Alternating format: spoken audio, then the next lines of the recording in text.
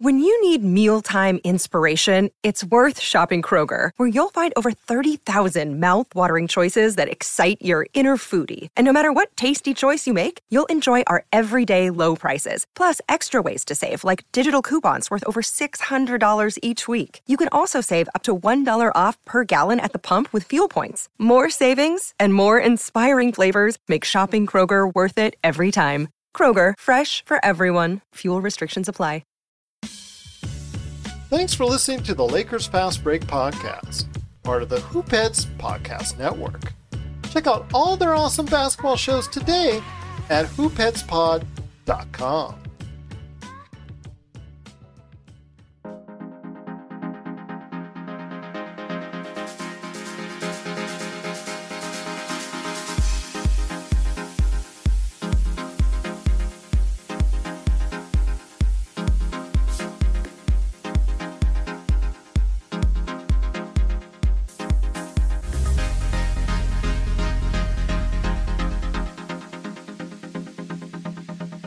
We're back with another episode of the Lakers Fast Break podcast. It's Gerald Glasser coming right back at you here from Lakers Fast Break, Pop Culture Cosmos, Inside Sports Fantasy Football, Game Source, of course, the great folks out there at LakersBall.com. Go ahead and check out Ox1947, who's chewing away right now at LakersBall.com.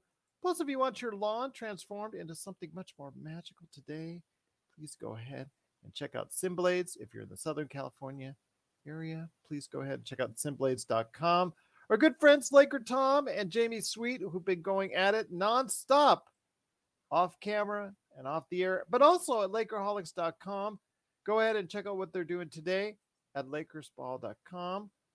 Plus our good friends at the Hoopheads Podcast Network. And again, if you could like, share, subscribe, follow, or do whatever it is that you can to support us right here at the Lakers Fast Break, Pop Culture Cosmos, Game Source, of course, again, everything that we do all over the place right here at the Lakers Fast Break. And if you could support all of that, it is sincerely appreciated. What happened, Joe? Did you choose so many pistachios you just cut yourself off the air there?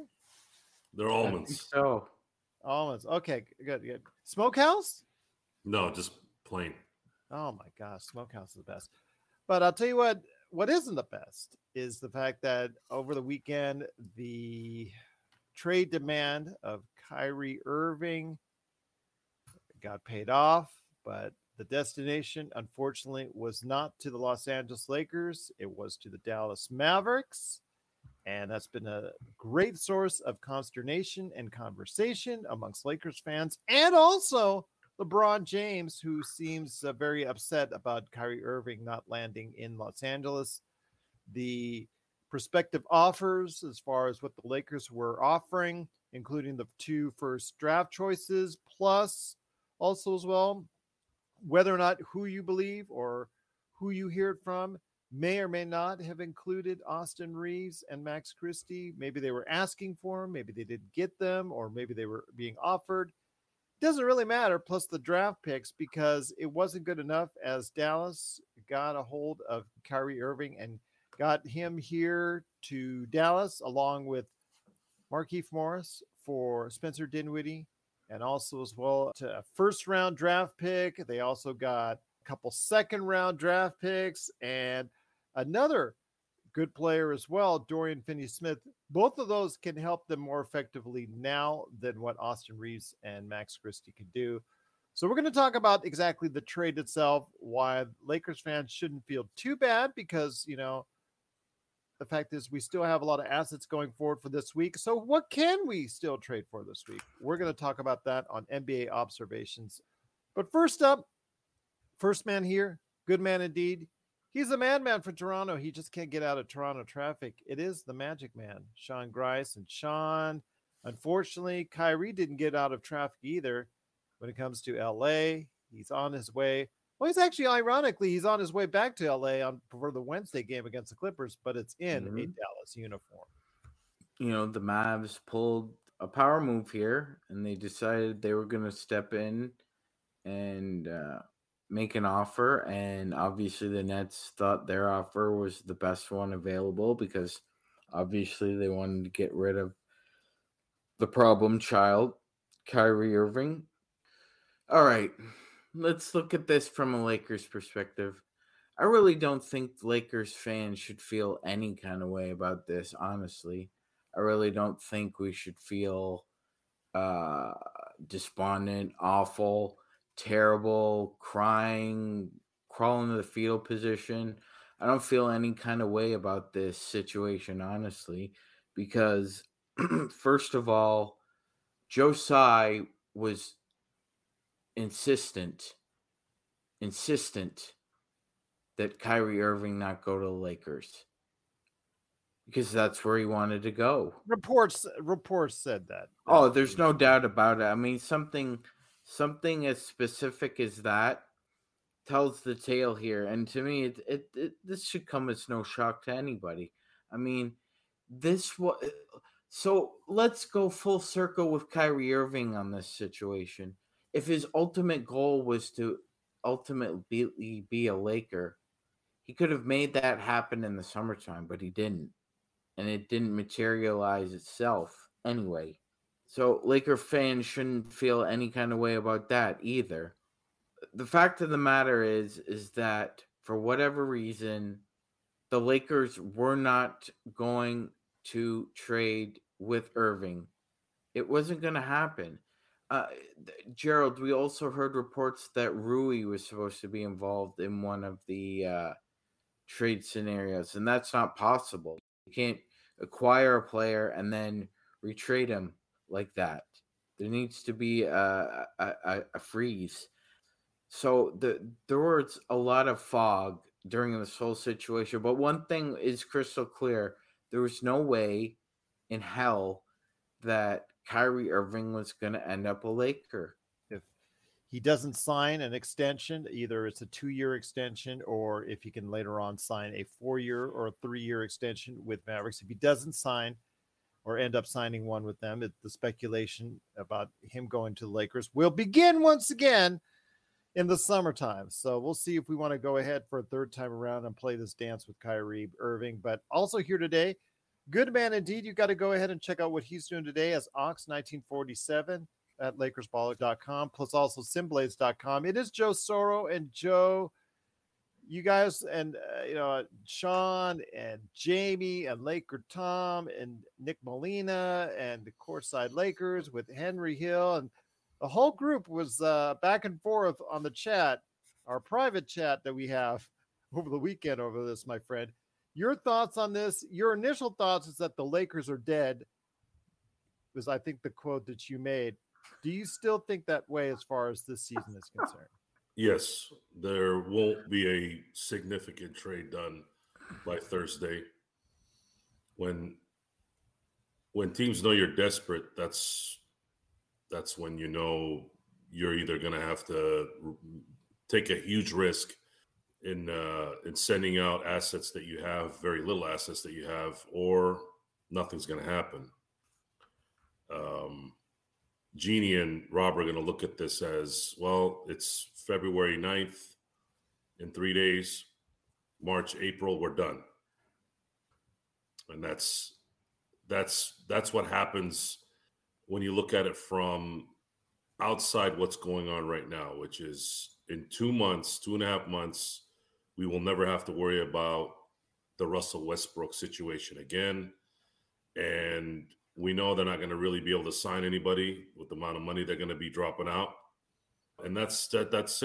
There's no other way to look at it. The shame in it is that we're going to lose another year of LeBron being LeBron. We can sit here and say he's not his prime, but someone who's dropping 30 points a game and doing the things he's doing, you just ruined another year of his ability. And I don't know what's going to happen in the summer. I don't know what will help that. Signing Kyrie outright doesn't sound too realistic either. Kyrie's going to want to take advantage of the state of Texas taxes and sign a max deal should the Dallas Mavericks make it to the second round, which I would say that's probably the furthest they could go. I mean, they could go to the conference finals if they hit a stride, but I'd say that probably earned them a second round trip with Kyrie versus probably getting bounced in the first round. The Lakers, or going back to what I thought was going to happen, I thought Brooklyn would hold on to Kyrie or trade him to the Lakers. I had no idea Dallas would do this move because it doesn't really help them. And they're not really an organization that can handle someone like Kyrie. So that's going to end not well. I agree with you on that, Joe. I agree 100%. I don't think that's going to end well. As I talked about before he got traded, he has burned every bridge with every organization that he's been with. And I still don't see that Dallas team as a team that can get out of the Western Conference in its current form. I don't know what the predominant thinking is. I know, Sean, that you had actually already said Mavs Sixers finals is looking a lot better and better, but I honestly think that there's still not enough firepower as far as and on the defensive side. There's certainly not enough now that you got, and also playmaking. You've got rid of two of your best playmakers and individuals that, were really killing it against Phoenix. That's the reason. It's not just how Luka played against Phoenix in that famous series. It was how Spencer and Jalen Brunson threw that 3-guard attack as far as the playmaking skills at Phoenix. Now, mind you, they got killed in the next round, in the Western Conference Finals against Golden State, but still, right. they were a terrific matchup against Phoenix, and that's the reason why they won that series. Now they've got something completely different. Now they've just got, okay, it's me, it's you, it's your turn, it's my turn, it's my turn, it's your turn. ISOs between Luka and Kyrie all game long. That's, to me, is just, I think it's going to be a recipe for disaster, especially you can't defend anyone on that end. Yes, the all these points are very reasonable, what you gentlemen are saying, but there's also the conundrum that the Mavs have. They need a secondary ball handler, and they need somebody who can score while he's on the bench in a playoff game. That's why they needed to acquire somebody like this. It was, I said it on this podcast, ladies and gentlemen. I thought the Mavs would acquire one or two players, or would try to. It was either going to be Kyrie or Zach LaVine. So they got Kyrie. So now they're thinking that when they go into the playoffs, they potentially have somebody now who, when Luka goes to the bench for a breather, can actually get them points, because that's where the Mavericks have died in the playoffs. They've died when Luka's gone to the bench. It's very simple. A Luka-centric team now is essentially what a LeBron-centric team was. I will spot you 8 to 12 points when I go to the bench, and then when I come back, I have to deal with the fact that you've given up between 5 to 20, because I'm not sure of the talent disparity that I have on a certain team in a certain year. So you've given him something here.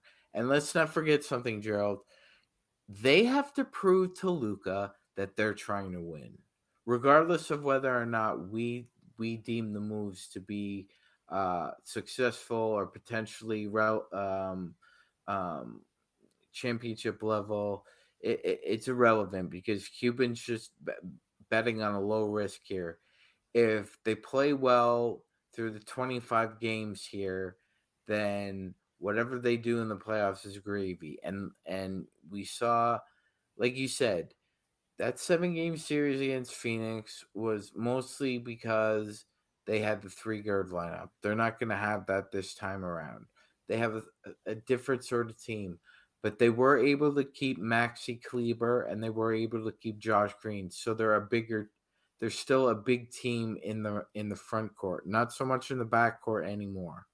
So they're very weak defensively, and ultimately that's probably where they're going to just fold against a better defensive team in the playoffs.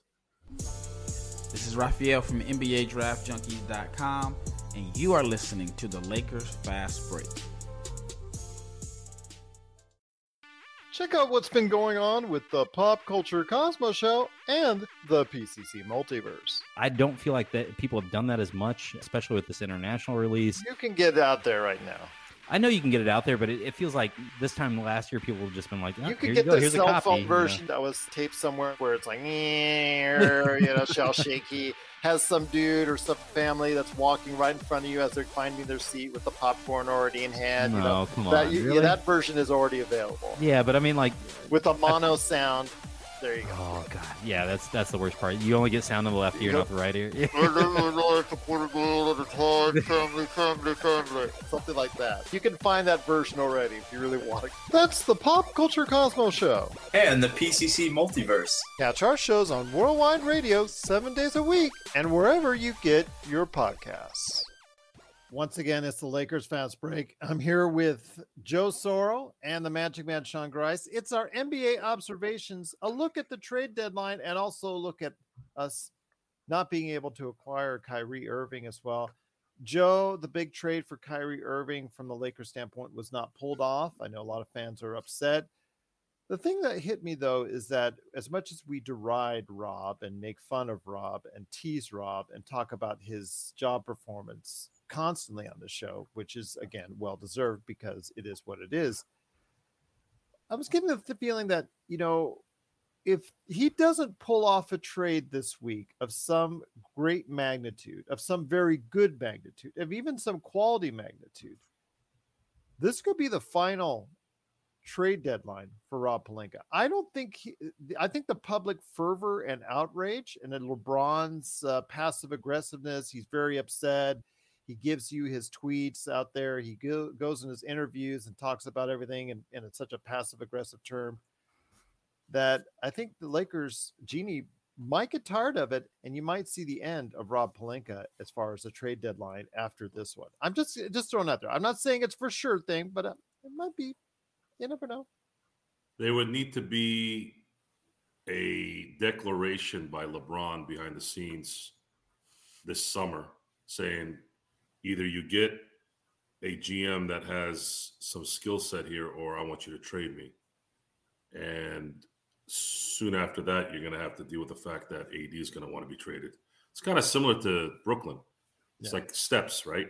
Yeah. So right now, Brooklyn is apparently talking to Toronto about a Ben Simmons deal for Siakam and whatever that package that might end up being. Oh God, did Masai Ujiri suffer a recent blow to the head? I don't know. It's the draft choices. He might be interested in what the Nets have acquired as far as draft. Yeah, so if that guy thinks he can walk the streets of Toronto now, oh boy, I'll be out there. I will be out there. Give us a live report. Oh, Gerald, will we go live if that happens? Yes, you can do that from your phone, my friend. All right. And what comes with that will determine probably what happens after that. So if there's a Toronto deal, especially with Toronto being only a few games back from the play-in, it's just almost looking at the standings, you're wondering who will decide to eliminate themselves before the 9th, because there's only 4 teams that are not going to be playing in the playoffs, likely. Everyone else is still up for grabs. So how the Lakers play into this, I've said it before and I'll say it again. A team has to be focused on wanting to get rid of extended contracts beyond this year, heck, even the following year, to make it make sense, because they're going to look at this as we can make this trade and in 2.5 months we're done. You look at somebody like the Chicago Bulls. Do they want to get rid of DeRozan's last 30 million, 28 million, I think it is, next year? Do you want to, Caruso is not playing tonight. Are they holding him out? Do they have any value for Patrick Williams? We know they want to likely trade LaVine. Problem is LaVine's contract is too long and his health is too risky. So in order to do that trade, you'd have to ask Chicago for draft picks, not just you give them draft picks. So That's not likely going to happen, especially considering Chicago still has to give me some kind of a signal that they're not accepting a ninth place in the East, which means they'd be in the play-in. It's a very interesting. I've said it before. I say it again. The play-in has ruined this part of the year in so many ways, and I don't think it's really sunken in. And there's very few people talking about it. The play-in ruined player acquisitions and player trades. It ruined it because who is going to kill themselves now? Who? Even Toronto is not that far off, but they'll have to kill themselves if they want to get rid of whatever players they want to, or whether they want to get players for guys that are likely going to walk and they're not going to be able to pay big money to. So I just don't see anything happening here, unfortunately. And blaming Rob, the issue with Rob has always been the inability to be authentic and genuine. If you suck at your job and you're at least real, you're Mitch Kupchak towards the end, right? There's nothing Mitch ever did that ever came off as someone who was faking, right? Hold on. I think that's Timofey Mozgov's agent on line 1 for you, Joe. Right there on the phone in the background. I think there was more in play there than just Mitch, in my opinion. That just did not ever really make any sense. Luol Deng's agent is on line 2. I just want to make sure and let you know. Yeah. But they disrespected, and I'm talking about the Laker players over the years. They disrespected Mitch in so many ways. You know, Shaq did. Kobe, I wouldn't say disrespected him, but he put the screws to him. It's a difficult job. You know, you're great when you do great things. You're terrible when you do terrible things. The problem with Mitch is he did the worst thing at the end, so that's all you remember him by. Yeah. And as far as Rob hasn't done one thing at all in the entire tenure. He has done nothing. Because the Anthony Davis, he can't even claim that as his he didn't trade. do jack. You know what on that one? Well, actually, I think at the end he did something as far as to necessitate an extra second round pick. I think it's something he fouled up on it. I think. See, even he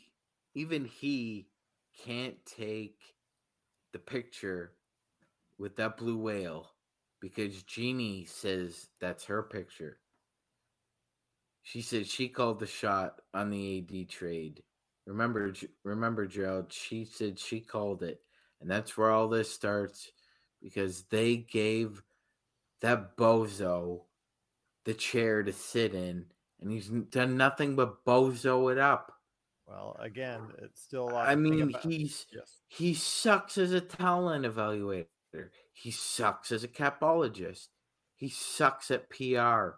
Where the hell are you? Are you not an in and out? Did you go subterranean on us? Did you go to Jakarta, Rob? Where the hell is he? He's right in the background, too. He's in his office right there. If you look in the background. No, I'm kidding. All right. Just kidding. Carmen Sandiego, Waldo, and Rob Pelinka. Where in the world are they? Well, we're going to find out in 3 days. Their faces on a milk card? We're going to find out in 3 days what he's made of here when it truly matters, which is, can you save the season? So that's the question I bring to you guys, and also does he have onions, or is he those two grapes that you see in the grocery store that aren't quite grapes? Okay, but what I'm asking now is when it comes to what we're seeing for the rest of the week, there's still a chance that he could pull off a good trade. There's still players out there, like you mentioned, Toronto. Like you've mentioned in other spots in San Antonio, Utah, they're also become hot commodities. I know there's not as many because, like you said, that was very astute, Joe, on your assessment in regards to what the play-in scenario offers as far as teams that want to be buyers instead of sellers. There is a team, though, that a lot of people are looking at, Chicago, which you talked about, Toronto, which you talked about. What can Rob still do? Obviously, we lost out on the Kyrie deal. I mean, there's no prize for second place on that. I think in the long run, I think that might benefit the Lakers because if we had to give a long-term contract on that guy, we may be asking for trouble. And we may still end up doing it in the summer if he walks from Dallas. So I ask you, Joe, and I ask you, Sean, What can Rob still do? Who is still out there that can be a big enough splash for us to finally say, you know what, Rob, you've started to make a move in the right direction? It would have to be two very, very good borderline all-star types, two of them. And then a third one as a kind of an icing, someone maybe who could shoot regularly from three at a good clip. Three players coming into this team, let's say for Patrick Beverley, Lonnie Walker, and Russell Westbrook. If you exchange those three for three guys that are two really good and one that's going to, fulfill his role, and AD stays healthy, you might have a shot at competing in the playoffs.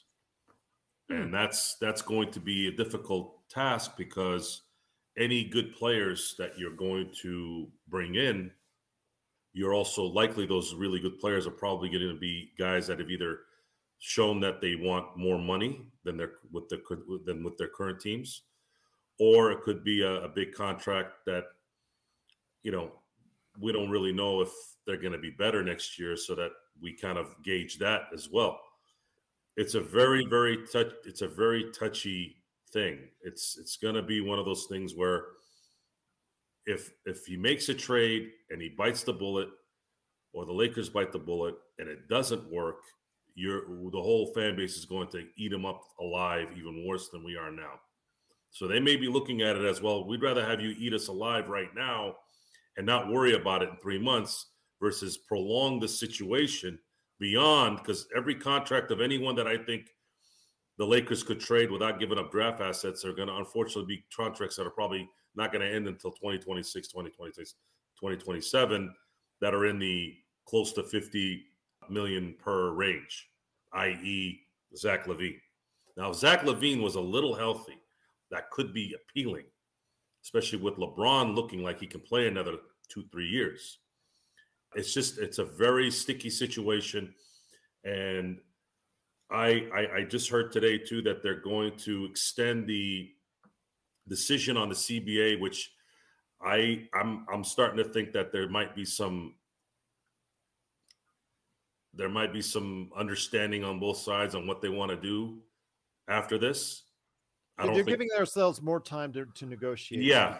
And I think that's going to end in a way where we're not likely going to get our wish.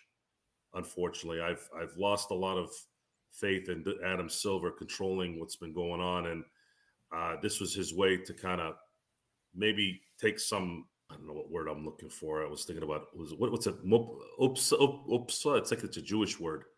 What's it? Ufsa. I would say this because David Stern was his mentor and his boss. They're both Jewish. I figured that'd be a good word. Chutzpah.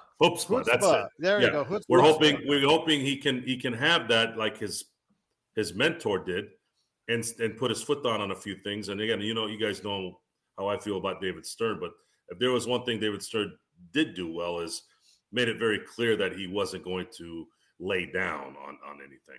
So yeah, he had the biggest boulders in the room. Right. And we, as Laker fans, should pay attention to that a little bit more, because a lot of the reasons why we're not doing well is because of availability, of a culture that doesn't really focus on game in and game out play. There's more whining now about not playing 82 games a year, even though we've got all these amenities that have never been like this in the entire time that the NBA has been in existence. So I'm kind of figuring out what the next step is. What are the Lakers going to do in the summer? They're not going to have any money if they don't trade these assets. So you're screwed. You are screwed. Understand this, Laker Nation. If the Lakers don't get rid of Patrick Beverley and Russell Westbrook, especially those two contracts, you are going to lose $15 to $20 million by letting those run out. That happens, you're already way in the negative. And if you're holding your hopes on a Kyrie Irving for the summer to sign for less than what he wants, good luck there too. Once again, it's the Lakers fast break. The Lakers are in the midst of trying to figure out what they can do to go ahead and improve the roster before Thursday's trade deadline. Just as a note, outside, of course, the post game tomorrow and also the playback.tv/Lakers fast break watch party, you got to remember we'll be on Thursday morning starting at 10 a.m. Pacific time. We'll go live with the 2.5-hour spectacular that only we can bring. Will Joe and Sean be there? Will they be happy? Will the Lakers make a trade? Will Laker Tom need more blood pressure medicine this time around? Will he turn red in the face again like he has the past 2 years? Please find out on Thursday for our trade deadline special. Looking forward to it. Sean, before it comes to that deadline, the Lakers are in such a need of trying to improve where they can and however they can. And I know we've been Rob bashing and we'll continue to Rob bash. And I'm not discouraging any Rob bashing because he is deserving of all the Rob bashing that he can get at this point. I said it before and I'll say it again. He needs to do something at some point in time. I don't know what that is before the trade deadline, but he needs to do something because Rui Hashimura does not a good trade deadline make. It does not make. No, Gerald. That would be a F for it would be a big FU to all of us if Yes. it was just Rui. That's for sure.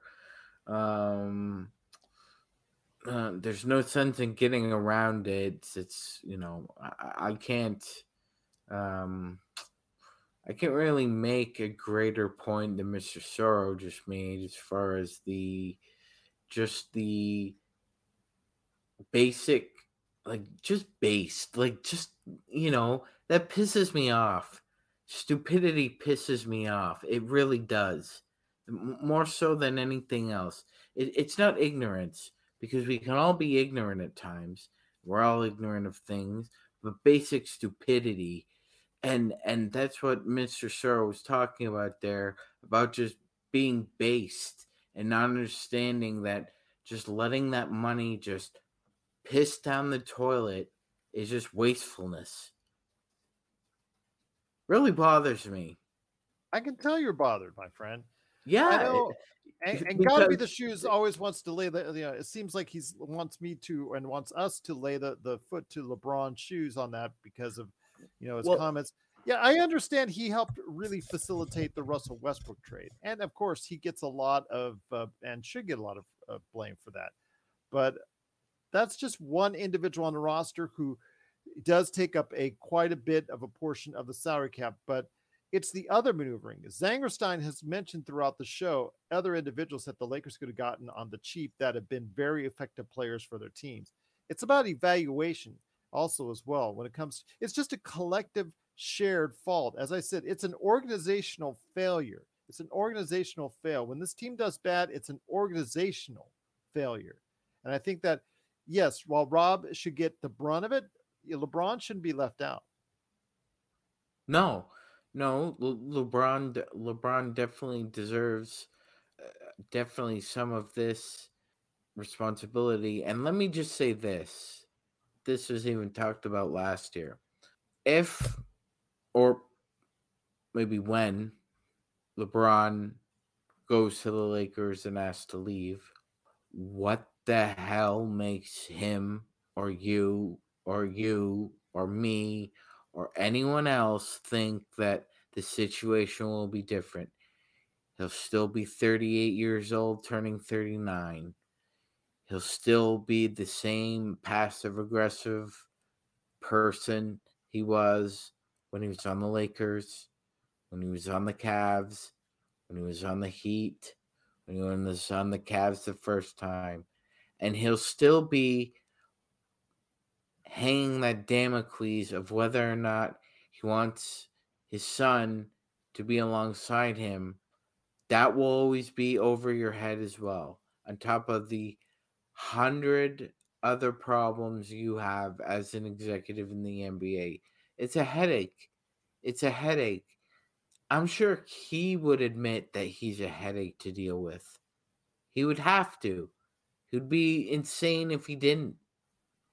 And yes, he's largely he's largely see, here's the thing. He's not largely responsible for this particular situation because he's not directly involved. But this is his environment he created. That's for damn sure. Most of us grow up, Gerald, with the saying, "We are byproducts of our environment." LeBron James isn't a byproduct of his environment. He is an environment. And Joe was saying it, like I said, it feels like LeBron is a universe and the Lakers are a universe. And what happens when two universes start coming towards each other, Gerald? You get a Marvel movie? And who's left with the afterburn? It's us. We watch it happen.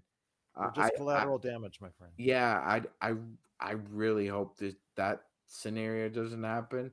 But I'm a realist. It's like 88% of what Joe's saying is basically correct about what would probably happen right now, given all the circumstances.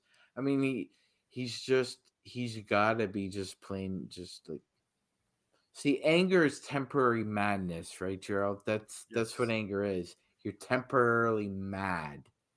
Now, you shouldn't stay temporarily mad, but it seems like everybody could stay angry for a lot longer these days. However, it just goes back to, I love that old song. It's Smiling Faces Sometimes They Don't Tell the Truth by The Undisputed Truth.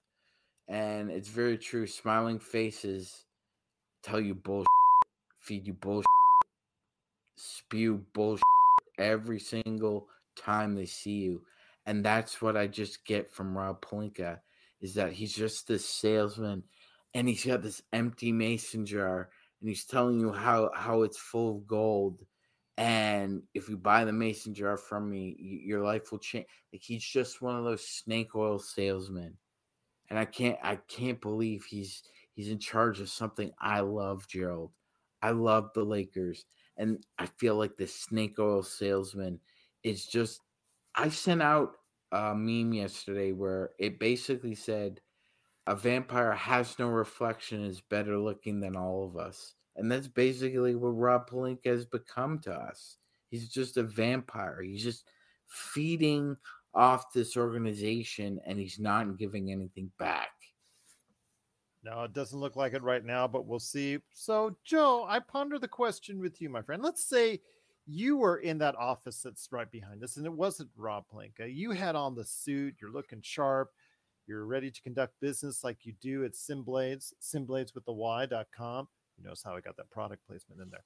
When it comes to you in that office, what moves are you thinking about making leading up to the trade deadline? Let's say Rob just got fired, got the heave-ho, and they put Joe Soro in place. I probably sit down with Jeannie, LeBron, and AD and go, what's the plan here? What do we want to do? And I'm sure that AD and LeBron would say, we want to win now. Okay. Jeannie's going to try to use the company line stuff. Well, I have a business to run. I got to make sure X, Y, and Z. It's a hard question to answer because so much of this business is relied on good networking. So when you talk about business, what's one of the biggest assets in business? Sure, having good employees, having a good revenue stream, having good referral base is important.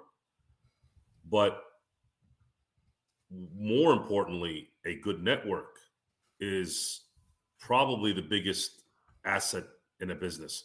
If you have a good network where you know you can get your supplies anytime at the right time and not run into issues, or if you've got a network where they're going to help you if you need help in a pinch, this is the time where it would help, right?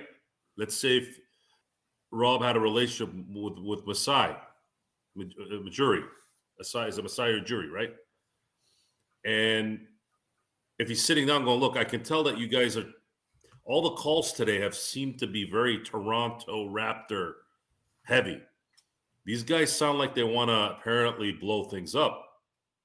If you got a good relationship with Moussaoui, it becomes now, all right, what do you need? What can we do on this one? And it would have started from previous dealings where he helped you, you helped him, and that's where we're at. Instead of dealing with someone like Joe Tsai, who hates the Lakers, hates Kyrie, Indiana, who hates the Lakers, hates anything LeBron, whatever. So it's a hard question to answer because if I'm a new guy with no network, it's going to be difficult for me to do anything February 9th of 2023. I have to build my reputation. I have to build my networking. Now, one thing that I did learn in watching several different types of documentaries and actually listening to people talk, Jerry West said it best. He goes, you cannot lie to players, and you have to do the work. You have to go to the gyms. You have to go and you got to have your pulse on the business. So taking that to my business, I still cut product. I literally sold product 5 minutes before I got onto the show. I don't need to do that. I can have somebody else do it. But I want to, because when you're in it, your mentality's different. When you're constantly having your hands in the dirt, having your hands on the product, you're constantly conditioned. Just like when you go to the gym, you're constantly conditioned. You're in shape for it. When you start to lose that stamina, I'm using that as a metaphor, you start to screw up. Or if you never bothered to learn it, you come off really bad. Am I wrong? Does it not make sense? This is who Rob is. What I can't figure out for the life of me is what the hell did Kobe Bryant see in this guy? I wish I knew.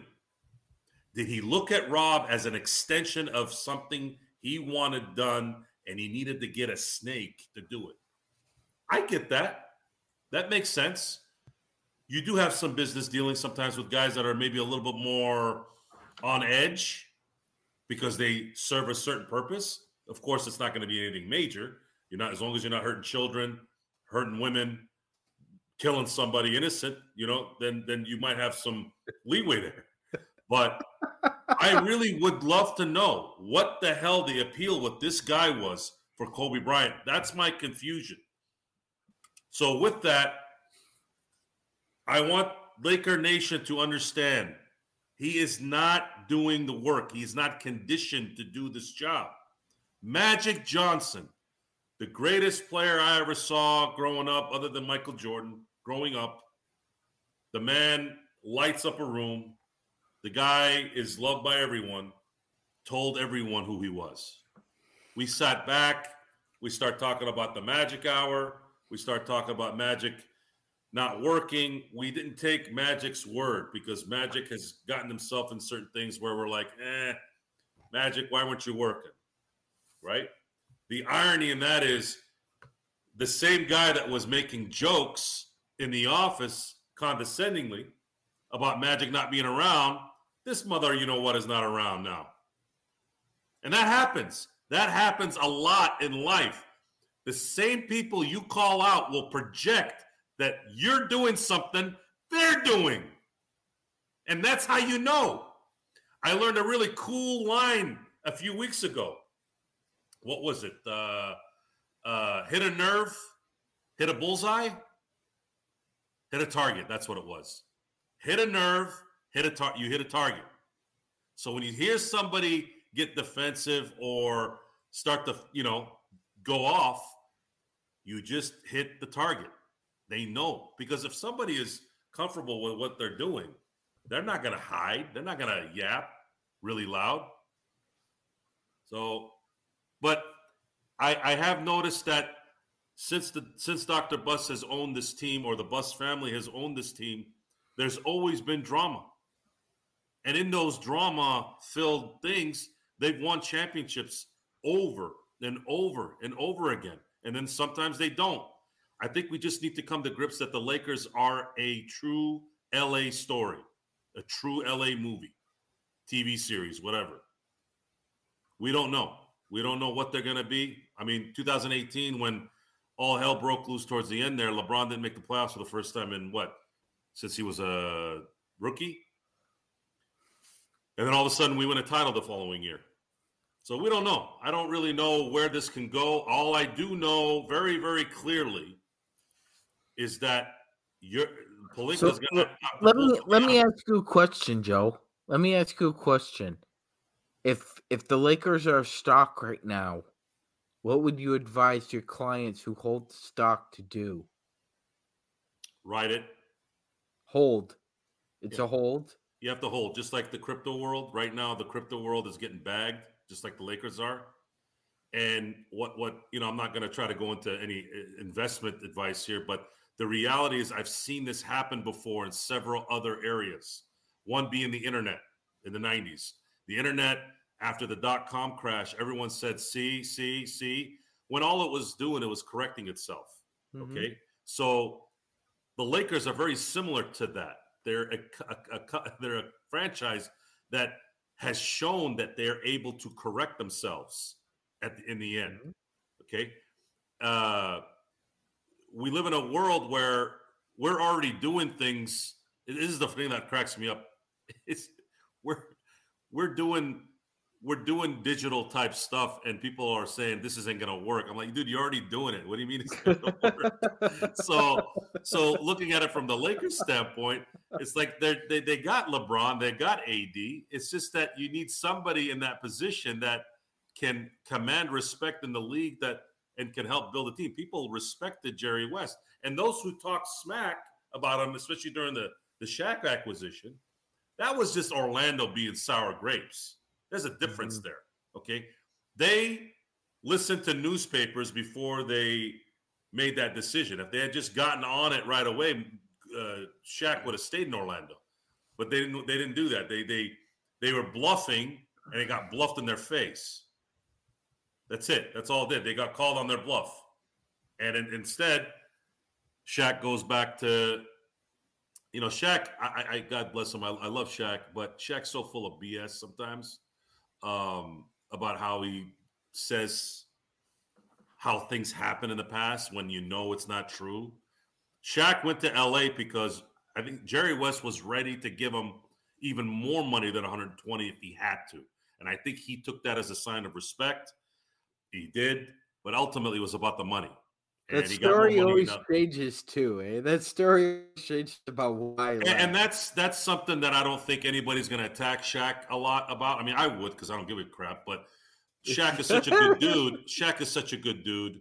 It's going to come off really negative and bad, but it's reality, guys. I was in and around that time. I know what happened when Shaq said that he was doing it for publicity.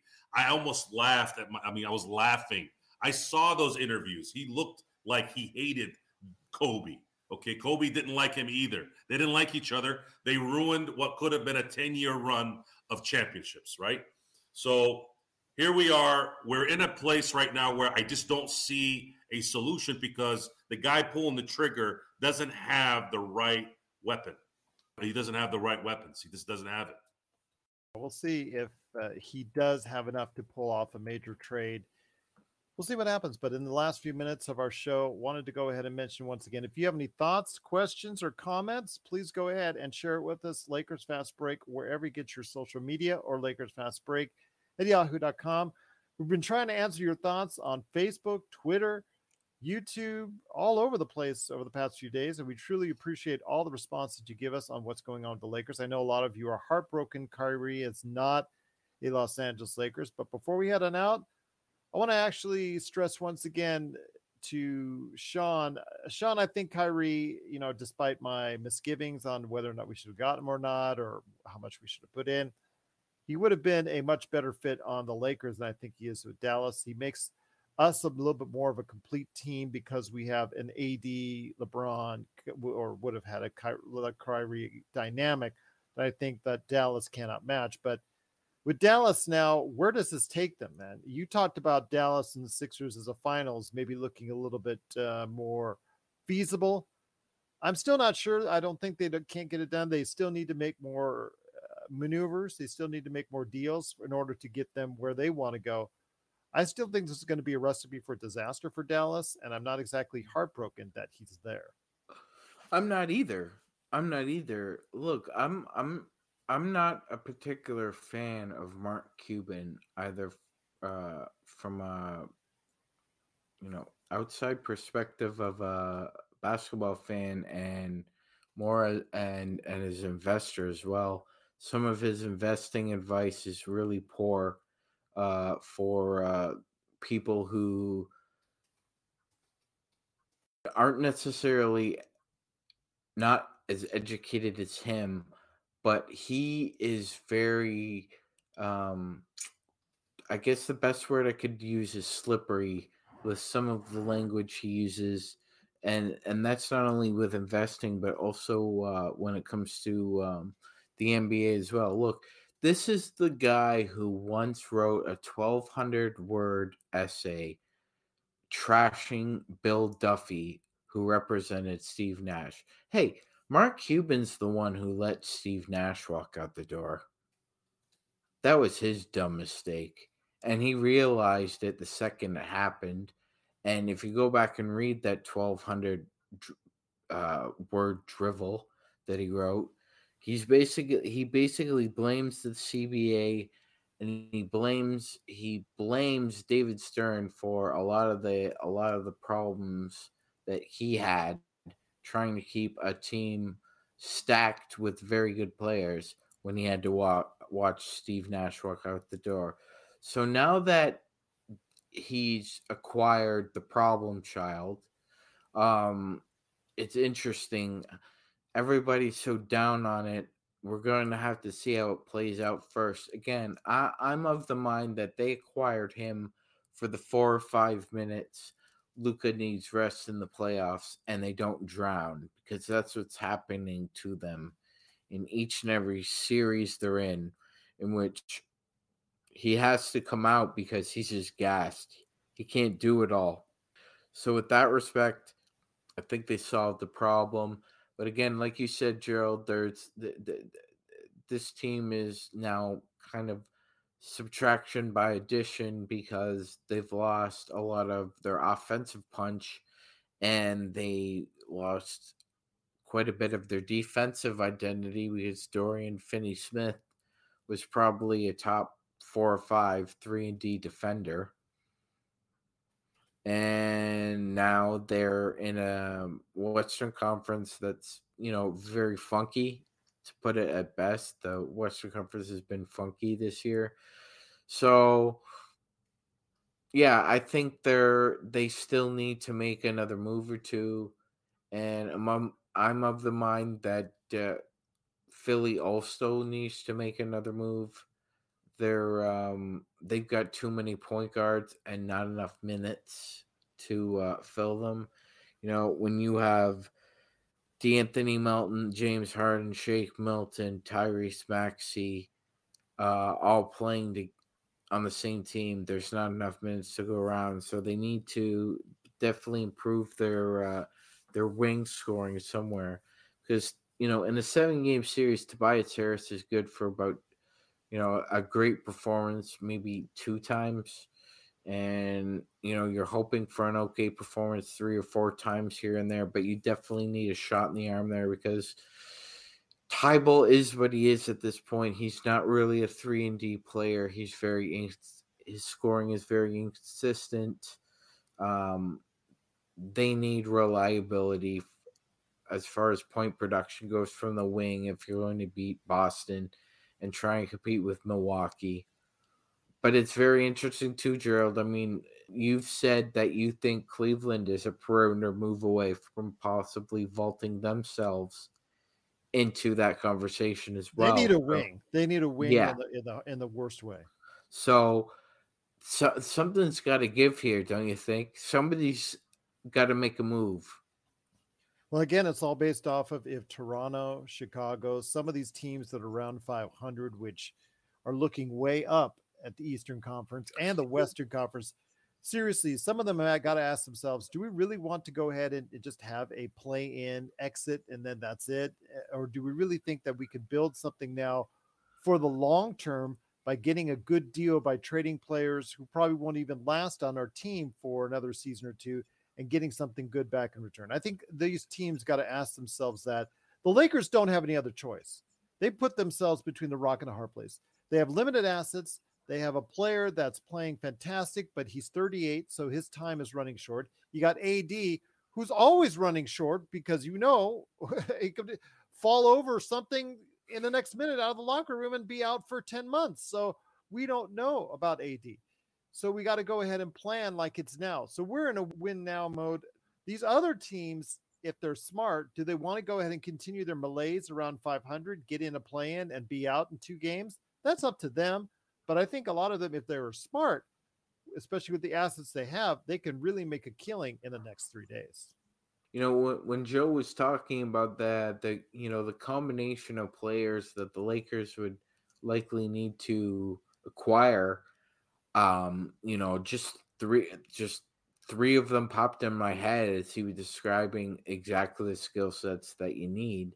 It's but it requires in order to make that move, you can't just have a 1-to-1 team deal. There has to be a third team there. You'd have to acquire another significant player from another team. So in that respect, if you were dealing with the Raptors and you were hypothetically getting a Fred VanVleet and a Gary Trent Jr., you would definitely need to pick up the phone and call Mitch Kupchak and ask about Terry Rozier, because if you got Terry Rozier, Fred VanVleet, and Gary Trent Jr., that's not nothing, Gerald. That's not nothing. That you've added quite a bit of shooting around LeBron James, haven't you? Hopefully you've given up some guards in the mix, because the last thing Zangerstein would want to see is that we start out with 6 guards before the trade deadline and end up with 7 or 8. I think that's the last thing that she would want to see, but I agree with you. That any upgrade in talent, Joe, any upgrade in talent, Magic, I think that's the key. They need to go ahead and demonstrate not only to the fan base but to LeBron, Joe, that they are trying to do something to improve this team and are willing to go ahead and make the sacrifice for the future in order to do it. The only significant trade that I think that would make a difference right now is if there was a way they could get Fred VanVleet and a Gary Trent Jr. in a deal. And a package deal. Which would likely mean both first-round picks are gone, Westbrook is gone, but at the same time, I'm thinking to myself, why is Toronto really coveting those 2 picks for those guys? I guess it might make sense. Lakers would need probably one more guy in that deal in some way, whether it's a 3-way, whether it's another deal that they do to make that work. At that point, we would know that the Lakers are going for a title now. Do you think, based off of Gary Trent Jr., a Fred VanVleet with a healthy AD and LeBron, does that team make a run? That's an interesting question. Can they sign them? And can they sign those guys in the offseason?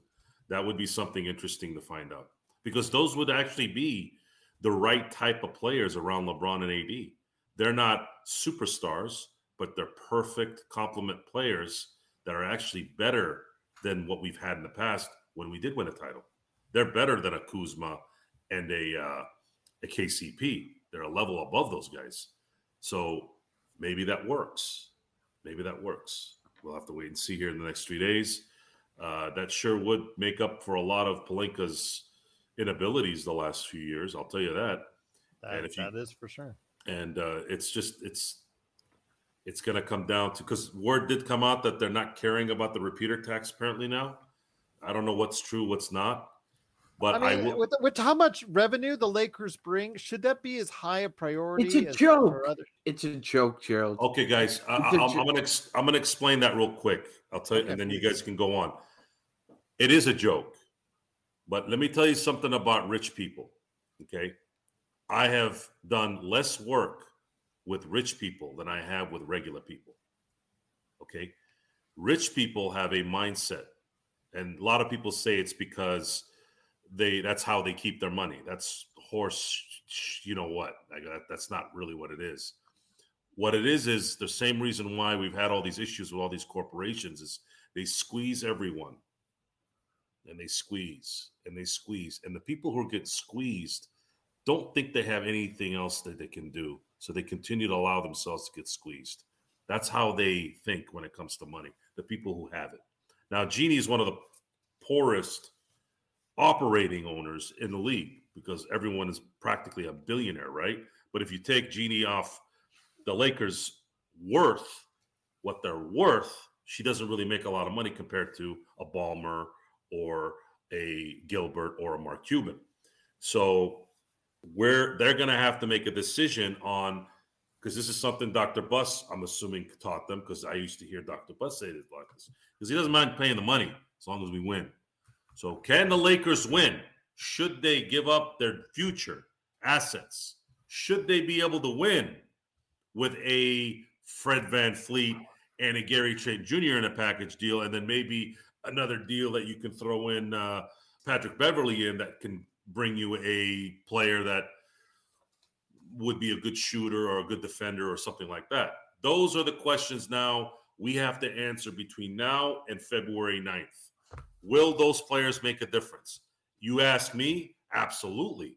If AD is healthy and playing the way he played in the last game, even though they lost, played pretty well, they have a shot this year to compete. Why? Fred VanVleet is a champion. He knows what it takes to win a championship. Gary Trent Jr. is young and can shoot and is looking for the next big thing. What bigger place than LA to do it?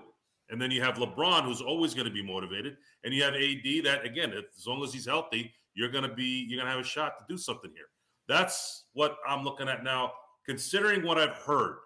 All I'm hearing out of any kind of discussion seems to tail into Toronto. And that's it. We're signaling the ref for a quick timeout, but we'll be back with more of the Lakers Fast Break podcast.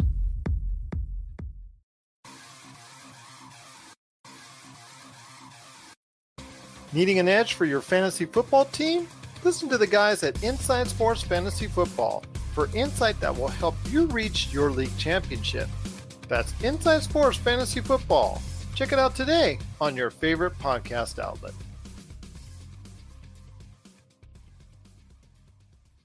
Once again, it's the Lakers Fast Break. Paul Lippman, our fellow Utah Jazz fan who helped us, he's actually the one that gave us the idea for NBA observations. So glad to have him back in the chat. And by the way, Paul, did I not tell you about Kessler? Kessler's going to be a winner for you. I can tell you. He's a no trade option for you guys right now. I'd actually not trade him. I would actually trade Markkanen over Walker Kessler right now because he's doing so well. But it is a Lakers Fast Break. Before we head on out, Sean, any final thoughts on what you're looking at for the Lakers to do? You think they're going to just do something around the fringes, or do you think they're going to pull off a possible home run? And would you be happy with the Jazz deal? Speaking of Paul, because he's asking, would you be happy if it was the Jazz deal? I would be. That wouldn't be that would be okay. I feel all right about that. Yeah, unless it's VanVleet and Gary Trent Jr. plus something else, unless it's something like that really doesn't vault us upwards. We're like here and we're just slowly going down. And like I said, deep sigh here. I'm expecting just maybe a fringe move or two from him. Mm-hmm. And he calls it a day. I think, there are invertebrate jellyfish that have more of a spine than what this guy has right now going on in the front office. It's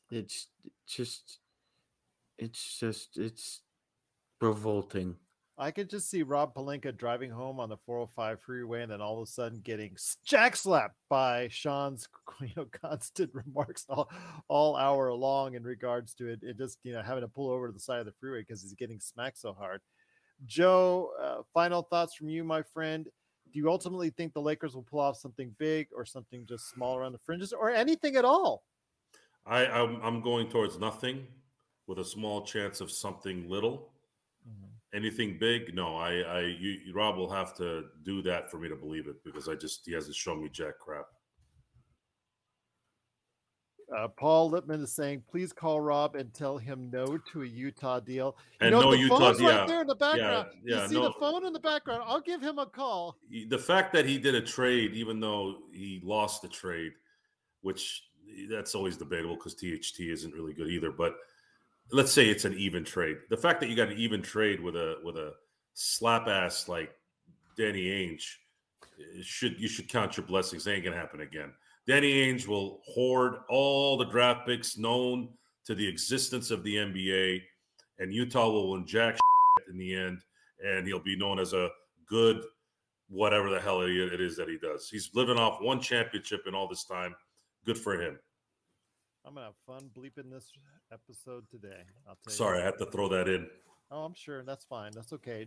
Sean dropped 3 earlier around the 30. Hey, I was talking to my uncle the other day. He said he remembers throwing a hot dog at Danny Ainge when he played for the Toronto Blue Jays. So okay. Fair enough. Petting my cat has one of the best lines out there. One of my friends is a crackhead. Maybe he can contact her. All right. Well, once again, it is NBA Observations right here at the Lakers Fast Break. If you have any observations on what the Lakers can do for a trade, please go ahead and let us know. Right there on Lakers Fast Break at social media. Please like and subscribe and help us out as best you can. We truly appreciate the time that you take in watching and listening to us here today. But before we head on out, I did want to mention tomorrow, will LeBron break the scoring record as the Lakers are home at the Crypt against Oklahoma City? We're going to watch it live all together. Playback.tv/Lakers Fast Break. Sign up at playback.com free of charge and just join us up at the Lakers Fast Break for the game. And then afterwards, it is the best post game in town, the best post game that's out there with the best Lakers chat that's out there right here at the Lakers Fast Break. Truly appreciate everyone taking the time to watch and listen to us today. So for the Magic Man, Sean Grice, and Joe Soro, it's Gerald Glassford. We're keeping our fingers crossed, and if something does happen, we'll try to make something on the fly as best we can, as quick as we can. We'll go ahead and try and update you with any information as possible, but if nothing happens until then, we're going to see you tomorrow night on Playback.tv, and of course, right here at the Lakers Fast Break.